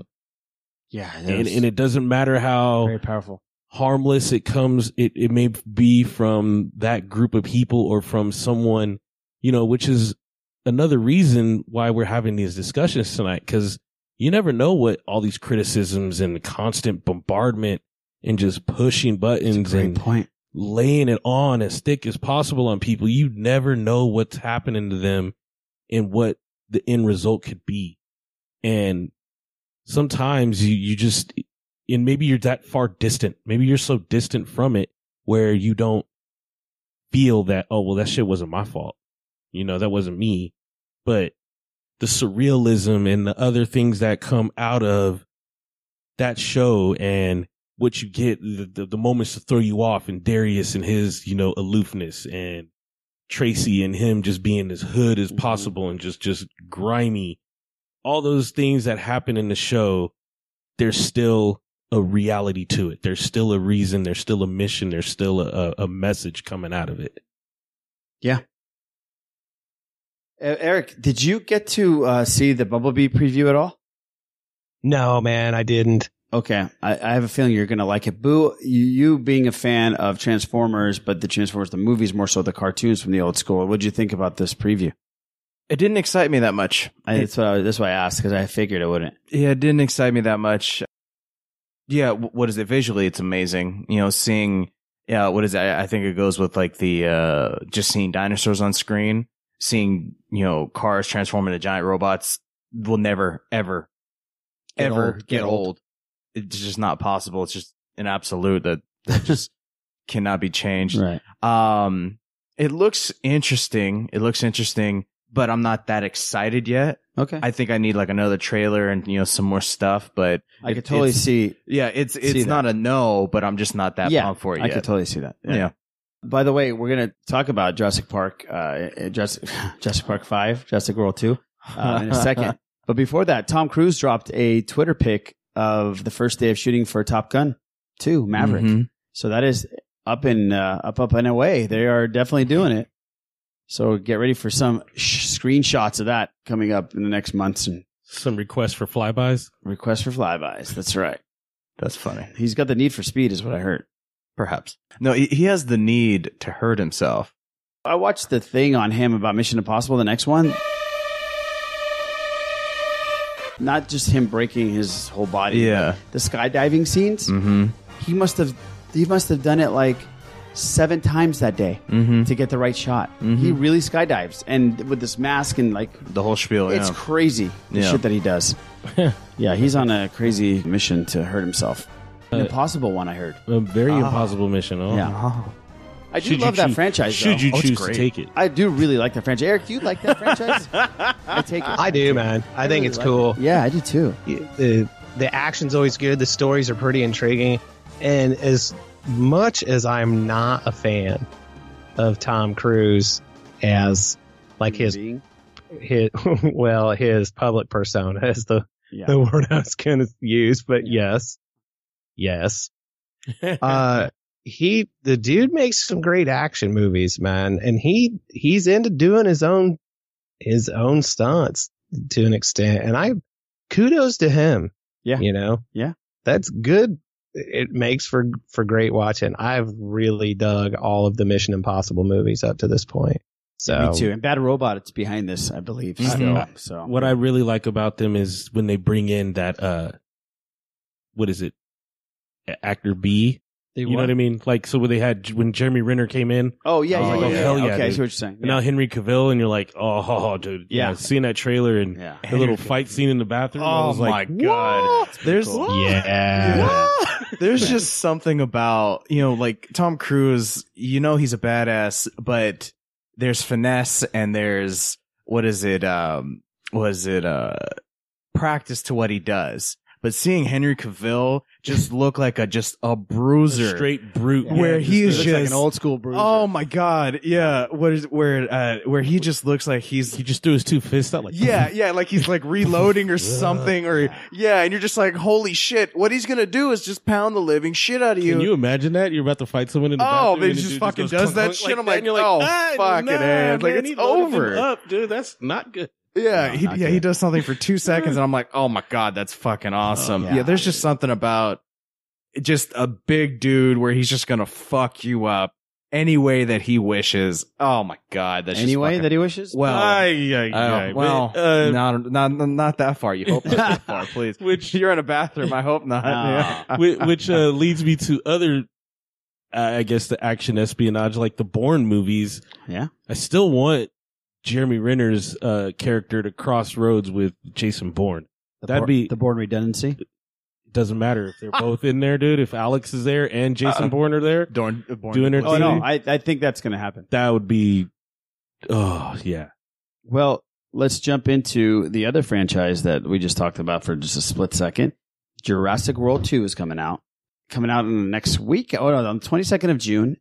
But the reviews are already in. Huh. And let me tell you, I'm a little bit surprised because from the preview that shows you pretty much the entire movie, I was not excited about this because I was like, oh shit, they're rehashing everything they've done in the other ones. It's dinosaurs. Come on. It's dinosaurs. Cinema Blend's Mike Reyes was able to see the film, and this is what he said. Jurassic World Fallen Kingdom is a high-class summer blockbuster with some unexpected emotions, a heap of the action that one would expect from such a film, and a dash of surprisingly dark moments that folks have been waiting for since Michael Crichton's book first hit the shelves. This movie needs to be enjoyed in a setting that is as big and as loud as you can get, simply because it deserves to loom larger than life over its audience. Wow. So a very good one right there. The Hollywood Reporter talks about how the new director, it's not Colin Trevorrow. Mhm. Colin Trevorrow's got a writing credit on this, but the director is J.A. Boyana, who also did The Impossible, The Orphanage, and A Monster Calls. So he's got, the Impossible was about the tsunami, but I believe The Orphanage was a horror film, if I'm not mistaken. And the Hollywood Reporter says Boyana not only nods to the histories of classic monster movies and the legacy of the original Jurassic Helmer, Steven Spielberg, he brings his own experience to bear, treating monsters like an actual character and trapping us in a vast mansion that's as full of secrets as the site of his breakthrough 2007 film, The Orphanage. Audiences put off by some dumb characterizations in the last film have much less to complain about here, while those requiring only some spectacular predators and exciting chase scenes should greet this outing as warmly as its predecessor. Wow. Yeah. Huh. So the first couple of them have been saying how well it's been directed and how it's going to be different than you think. Mm-hmm. And it's going to be kind of creepy, which I'm pretty excited for. That's really cool. We're going to go see this on the day before, like every other Jurassic Park we've watched? Definitely. Yeah. Definitely. Dude, I want to see the movie, man. Let me think about this for a second. I didn't see Jurassic World, but my kids are so into dinosaurs that I think it's funny that I can go watch something that would scare the shit out of them and be the thing. I mean, not with them. That sounds mean. What I mean is that I could go and get this perverse sense of enjoyment of watching this. But also, I think that Chris Pratt's super cool, and him being in it alone would make me want to go see it. Yeah, I do too. And I also think that this director guy, Bayona, a couple of these reviews that I read keep talking about this spooky mansion movie. Okay, because The Orphanage, if I'm not mistaken, I think Guillermo del Toro either produced that or wrote it. But yeah, that's a very, very creepy movie. So if this guy's the director and he comes from that school, like that's a big deal. Yeah, I keep reading full of creepy shadows, full of creepiness. So very excited about the Jurassic World all of a sudden. So maybe the trailer that showed us all that we thought it was going to be was really trying to throw us off a little bit. Yeah, it's kind of nice to be misled sometimes. Yes. Now let's dive into some comic book news, comic book movie news, and TV news. We have a Spawn. So creator Todd McFarlane will make his directorial debut on the Spawn feature. They're actually going to redo Spawn, and they have picked an actor to play Spawn, and that is going to be Jamie Foxx. The Hollywood Reporter has confirmed it. Now, Spawn came out about a decade ago or 2 decades ago. Couple of decades. Yeah. And the movie didn't do very well. But there has been a cult following with the character. I mean, the character is huge. They pretty much made Todd McFarlane. Animated HBO series was like my jam for Spawn. Like, okay. And I enjoyed the movie. It was cheesy and cornball, but I liked it. The idea was Satan needed a soldier to lead his armies in the battle against God and his armies. And the ultimate soldier was Al Simmons, who was like brought down whole countries by himself, murdered with just an abandon. Yeah, he made a deal just to be able to see his wife and daughter. Mm-hmm. And made a deal with the devil. Yeah, so he made a deal. I'll lead your armies. Just let me see my wife and daughter, and then discovers his powers and all that stuff, and then turns against the devil. Cool. Are you happy that Jamie Foxx is set to play this guy? I think it'd be cool. I think it's okay to have Jamie Foxx get his hat into the superhero game. I would think this is all coming on the heels of Black Panther, but you know what? The more the better. I'm happy. I'm happy for it. Great, Jamie Foxx. Just don't do what you did with Electro. He'll be fine. Yeah, no, he'll be all right. He'll be all right. All right. Let's go to the Spiderverse. Yes. Now, we've talked about this movie before, but there is a great movie on the horizon called Into the Spiderverse, and the animation looks amazing. It's everything that I want Star Wars animation to be and isn't. And there is a new trailer that pretty much gives a deeper dive into the Spider-Verse. So we're going to play that trailer. And then we have a voicemail from King Tom that asks us some questions about it. So here is Into the Spider-Verse. Yeah. Gotta go. If you want me to drive you, we gotta go now. No, Dad, I'll walk. Personal chauffeur going once. It's okay. Seriously, Dad, walking would have been fine. Breaking news, Spider-Man saves the day again. Spider-Man. This guy swings in once a day. Zip, zap, zop, Nancy. Accountability. Speed up. I know these kids. Yo, Miles, man, you get arrested? Gosh, don't cops run red lights? Well, yeah, some do. But, not your dad. In your universe, there's only one Spider-Man. But there is another universe. It looks and sounds like yours, but it's not.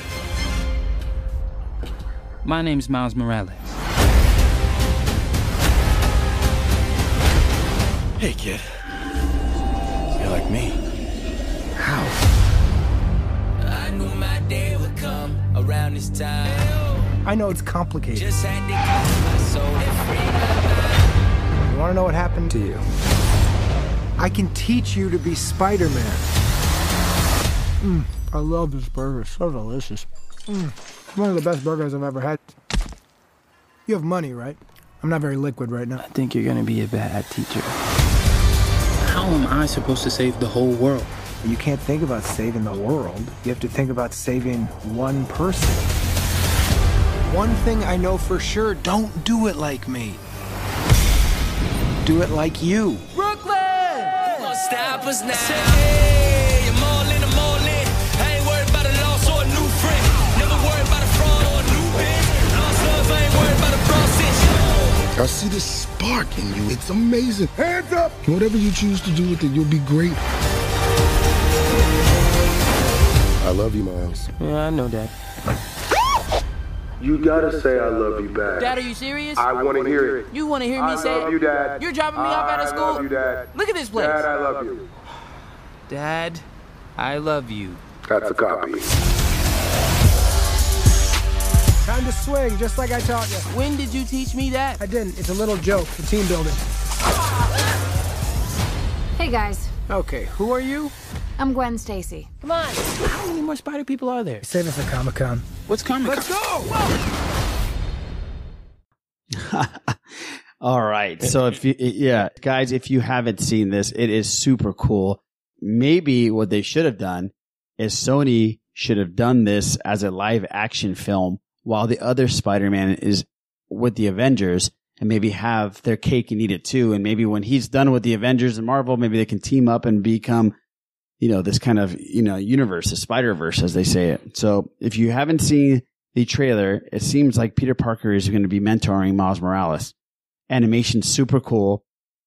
Very excited about this. Is going to be out in movie theaters. And I think if this comes out in IMAX or IMAX 3D, it's going to be beautiful. Yep. And I'm going to be sitting right there. I don't care how creepy it looks with little kids all around me. I'm still going to be right there watching. Yeah, and I think you're going to have a lot of adults. It's not just going to be little kids for this one. It's all good, though. Yeah. And I know Boo's going to be in it because he's a big Spider-Man guy. I'm going to miss this one.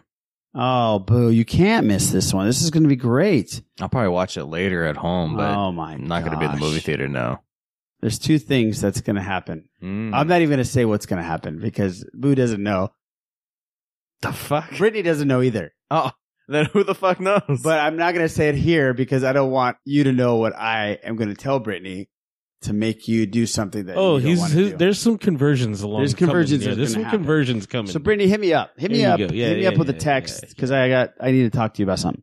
But fuck is this? What's happening? Don't worry. Nothing's happening. You, so we got to definitely get Boo to go watch this with us. We'll go watch it opening night, IMAX 3D, and he's going to love it. I guarantee. Wow, all that, huh? Eric, did you get a chance to actually see the visuals on this thing?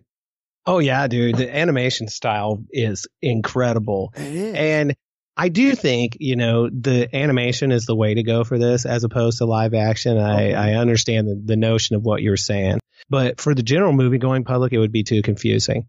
The fact that you're able to having it be animation in the style that it is instantly indicates fantasy to people. It indicates something else, and they're able to keep up on it. And quite frankly, it makes it the whole idea of it more palatable. You kind of like saying bringing Darth Maul back in animation, kind of like that. People thought instantly it was fantasy. Hey, that's not my Star Wars, bro. Okay, now listen. If you want me to tell you what I think, and then you're just gonna do this to me, you forget it. Forget it, man. Sorry, Eric. I was trying to give you legitimate commentary on this, and you did. You actually did, and it made completely sense when you said it. So I have changed. I agree with you. I serious. No, he's right, because it would be too confusing. Oh, and yeah. It would be too confusing for the general audience, not like us nerds. Yeah, no. And that was just, wait a minute. Yeah, and that was just us excited and yapping and going, "Oh, Sony should have done this." And yeah, we're over here armchair quarterbacking as usual. But even though in Homecoming, Donald Glover was Miles Morales' uncle. Mm-hmm. Yes, and if you look at the credits, there's a scene where they bring up Miles Morales' Spider-Man. Yes, in the credit scene, it's animated, but it's his mask. Yeah. Maybe they're planning, obviously, doing something on that side of things. The next Spider-Man movie is called Spider-Man Field Trip, I believe. They're in pre-production. So Eric, did you like the animation?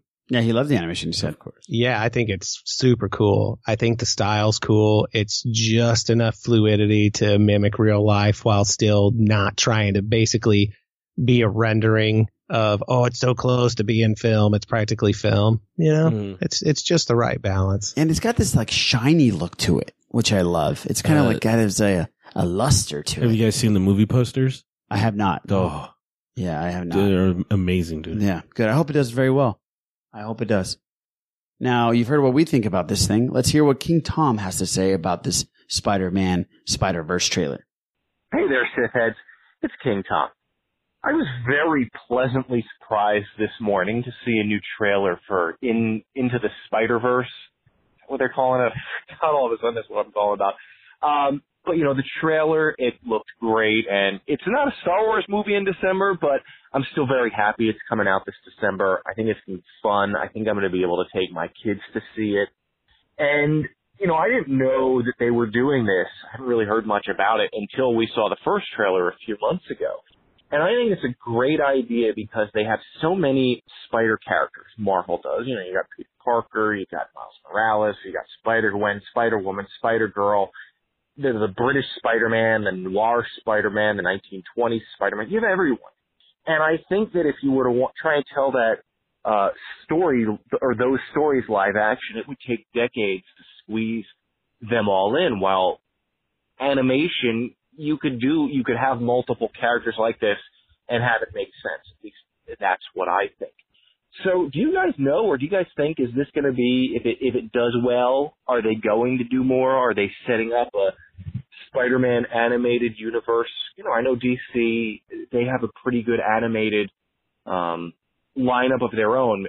Is Marvel / Sony trying to do something like that? Because I think it would be a great idea. And Spider-Man would be the right character to do it with, even maybe more so than the X-Men.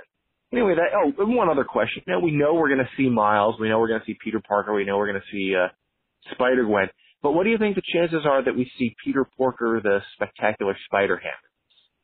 Anyway, thanks for listening. I'll talk to you guys later. Thank you, King Tom. You're the man. Once again, I hope you're feeling better. I heard you had the bronchitis. First of all, he backed up Eric completely with going in the direction of keeping it in animation, which would work because King Tom did lay it out even more.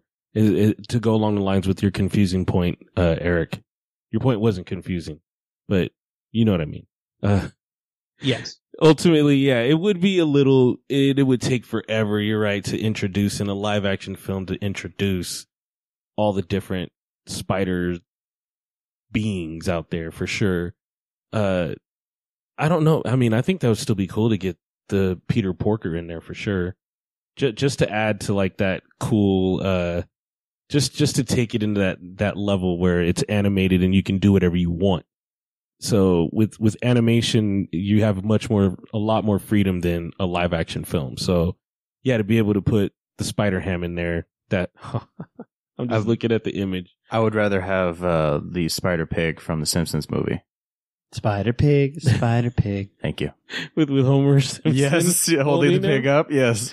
Well, Peter Porker, it's legitimately a pig. A pig. I know, but I'd rather have the Homer Simpsons one. Yeah. No, there's actually even a real spider, like a legit spider running around. That's Spider-Man Noir is going to be in it, which I think is the coolest version of Spider-Man Noir is going to be in this. Yes, he has to. It's part of the Spider-Verse. Wow. So that's for those people who really do know and and don't know, it's basically Spider-Man in a trench coat. And he's basically 1930s gumshoe Spider-Man. He's Humphrey Bogart Spider-Man. And yeah, basically he's a Maltese Falcon just going around doing his Casablanca thing. It's pretty cool. Maltese Falcon. Wow. Yeah, man. It's legit. The African Queen. Not so much trench coats, but that's okay. I just want to throw Bogart in there. Yeah. Why are you shitting on my Bogart reference? Stop Bogarting it, please. Okay. Oh. Nice. I caught my. Wow, that was a good one, dude. Thank you. Were you stunned that I made a good joke? I was like, you dick. What does that fucking mean? Wow, you did a good job. I'm surprised. That was the fuck good. is that? That was good. It was that damn good. He's like, oh my God. Eric started laughing. I was like, I know, yeah. It just froze me, man. It was like getting a throat punch. You know, Got you hit punched in someone the in the throat gullet. and they like.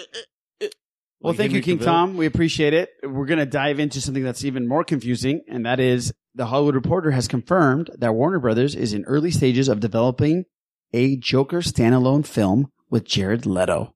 Leto would star and be the executive producer for the solo pick that is set in the Suicide Squad universe. So, why this is going to be confusing is that there's another Joker origin story film that's being developed at the same exact time that would potentially star Joaquin Phoenix, directed by Todd Phillips. And that's going to be the Joker and a bunch of other villains. And then we heard about a Scorsese's film that's going to be the Joker. So I don't know what the fuck is going on, but the Jared Leto Joker is going to be set in the Suicide Squad universe. By the way, Suicide Squad made $750 million worldwide.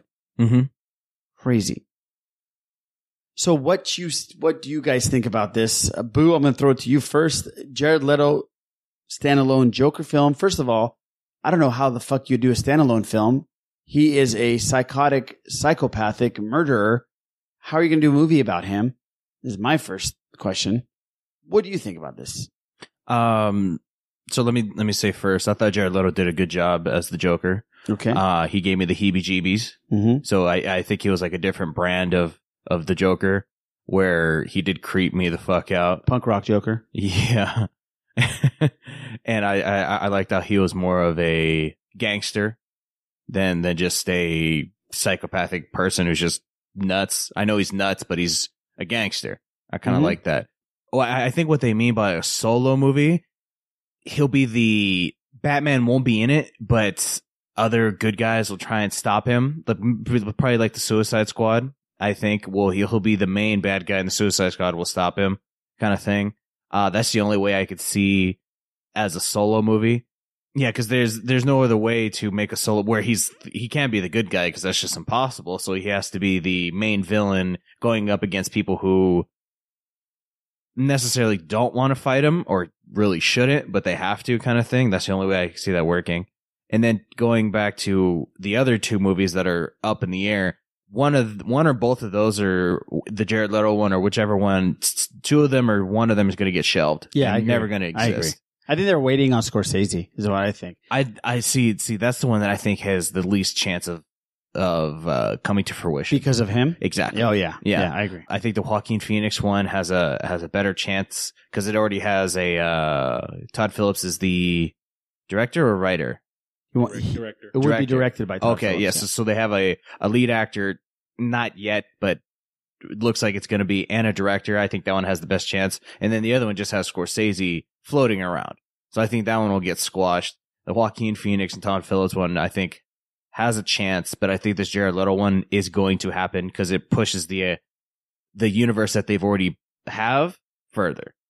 So, it looks interesting, and yeah, I would like to see it. So and plus I think the idea that they said in the Suicide Squad universe, I think that pushes that the Suicide Squad is going to be a part of it. I kind of slightly disagree with your take right there, Boo. I think what'll happen is it wouldn't be the Suicide Squad per se going against him, but Gotham City Police Department, led by Commissioner Gordon. Oh, that would be so. You're saying pretty much Gotham. So it would be GCPD, because there's a comic storyline called GCPD, and it's basically tales of the Gotham City Police Department, and usually they end up taking on, things. All the crimes have to start somewhere before it gets to Batman's attention.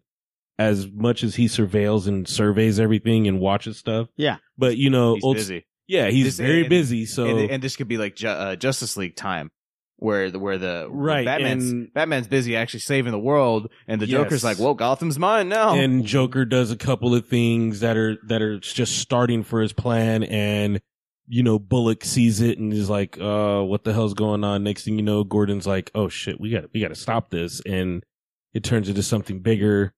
You see things though where I don't know how they're going to spin it to where you are on the Joker's side. I don't think that's going to happen. I mean, how about this? When you said that, what I thought in my head was 7, dark, dark, rainy, gritty, dark and gritty, rainy, gray filtered type of camera work with Bullock and Gordon going after the Joker.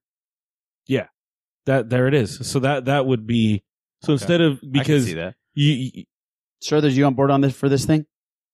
Honestly, man, I just don't even care. Thank you. And I think there's a majority of people out there that feel the same exact way. Right. Well, no, because they got so much more they have to get right. Yeah, look, they're focusing on the wrong things. That's the point. So as far as like we've been discussing the fandom and how toxic things are and people's sense of entitlement and issues that they have with things, Star Wars is not as off the rails as DC. You know what I mean? The DC universe is completely off the rails. Except for Wonder Woman. As far as the content and the creators and the people in charge, these are good people that, have been put in charge of these things, but they are putting out things that, like you said, Suicide Squad made the $750 million, but that stuff is flown under the radar. I just, it's horrible. It's still getting made, which is, it speaks to itself, but ultimately, yeah, there's something that people should be a little bit more angry about or more vocal they were. about. People were angry. Yes. People were definitely angry. So, do you remember Batman vs. Superman? That's true. Remember the anger? So, I mean, it's just the problem is man, I really don't know where I'm going with this. I think people should have the same energy is what I'm trying to say. If you're going to be angry at some of these things, you need to just try to have that same energy across the board. Well, I think people are definitely angry at DC, so much so that I think DC films already start off with a negative connotation. And that's why it's so amazing what Wonder Woman did, is because it broke that barrier of, this is going to be shit. Well, and Suicide Squad to a point did too. For the first half hour. Yes. Yeah. But it's still as far as like box office numbers go. Which, worldwide. Well, we'll see. We'll see what happens here. Jared Leto. Maybe. If they go in that direction of the GCPD, maybe, but I completely agree with you, Struthers. I really don't care either. And that's coming from a crazy comic book guy. No, I love Batman. I love the whole Batman universe. His rogues gallery is awesome. His allies, everything like that. He's probably got the best rogues gallery, right? Definitely. Him and the Flash has the most interesting, but Batman has the best. Yeah, his villains are the best ones for sure. All right. So there is your comic book news. And we have just one thing. I know that we've been getting emails and phone calls about The Walking Dead, and we've just been pushing it off and pushing it off and pushing it off. You know why we've been pushing it off? Because we're not updated on Fear. So we can't sit. And then Fernando, I'm sorry. I know you're going to kill me. Please don't we kill do us, have bro. some Walking Dead news, and we're a little late on it, but I want to get everybody's take on this real quick. And this is the last thing we're going to end with. Reports came out last week, I believe, that Andrew Lincoln will be leaving for this season 9, and he's only going to film about 6 episodes. And Collider reported this first, actually.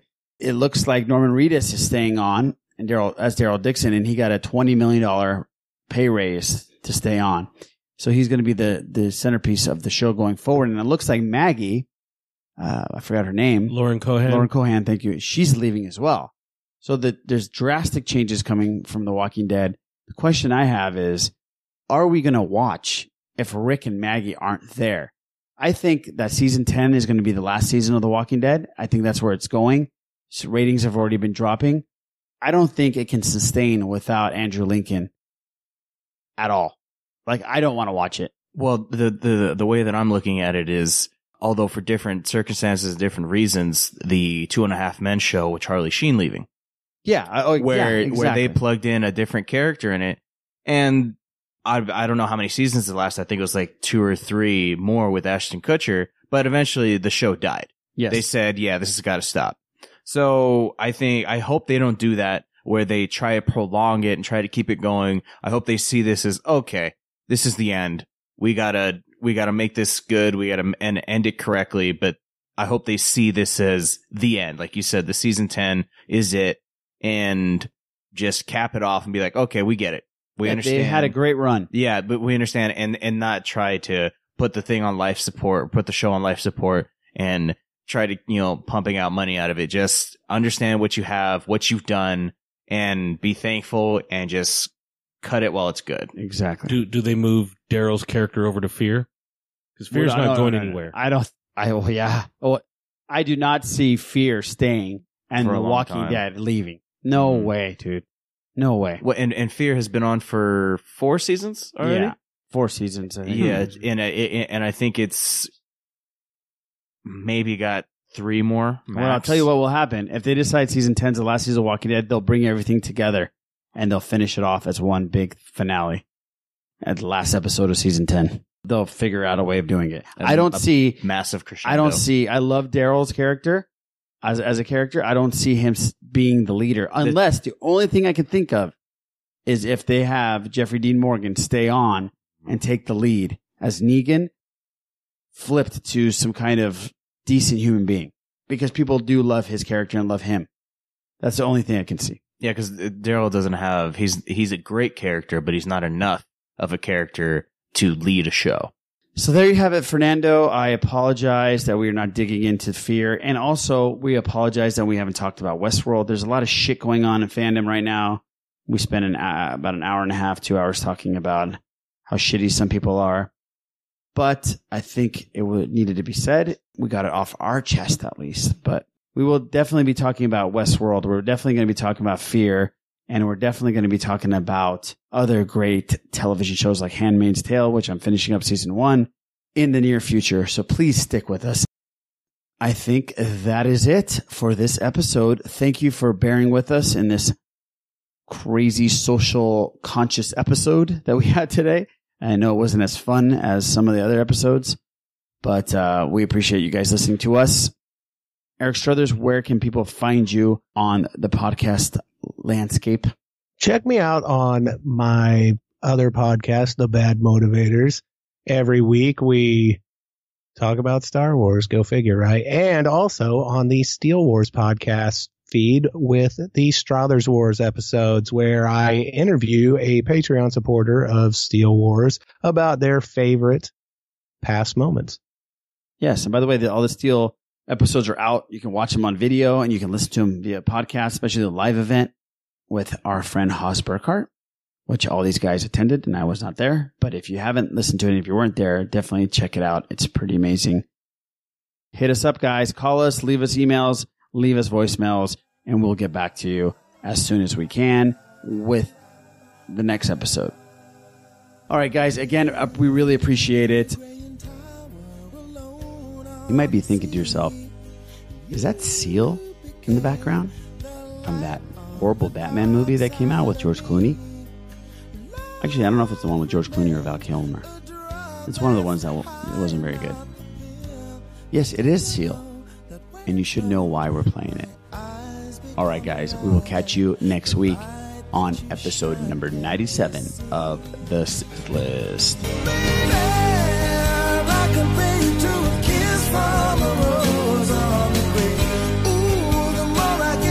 Stranger it feels, yeah.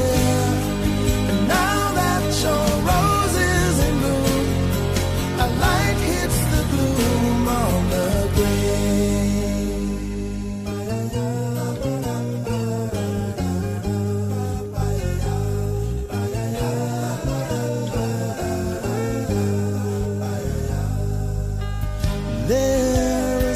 much a man can tell me, so much he can say. You remain my power, my pleasure, my pain, baby. To me, you're like a grown addiction that I can't deny. Won't you tell me, is that healthy, baby? But did you know that when it snows, my eyes become large and the light that you shine can't be seen? Baby, I can pay you to a kiss from a rose on the grave. Ooh, the more I get of you, the stranger it feels, yeah. Now that your rose is in bloom, a light hits the gloom on the grave.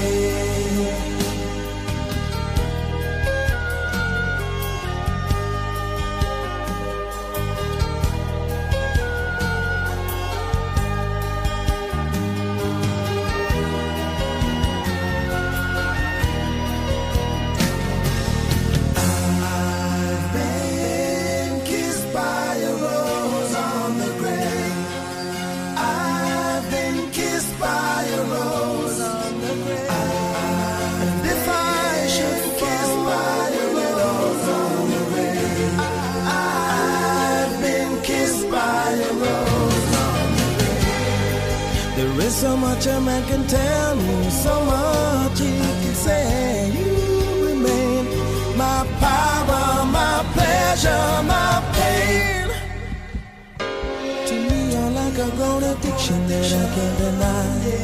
Now won't you tell me, is that healthy, baby? But did you know that when it snows, my eyes become large and the light that you shine can't be seen?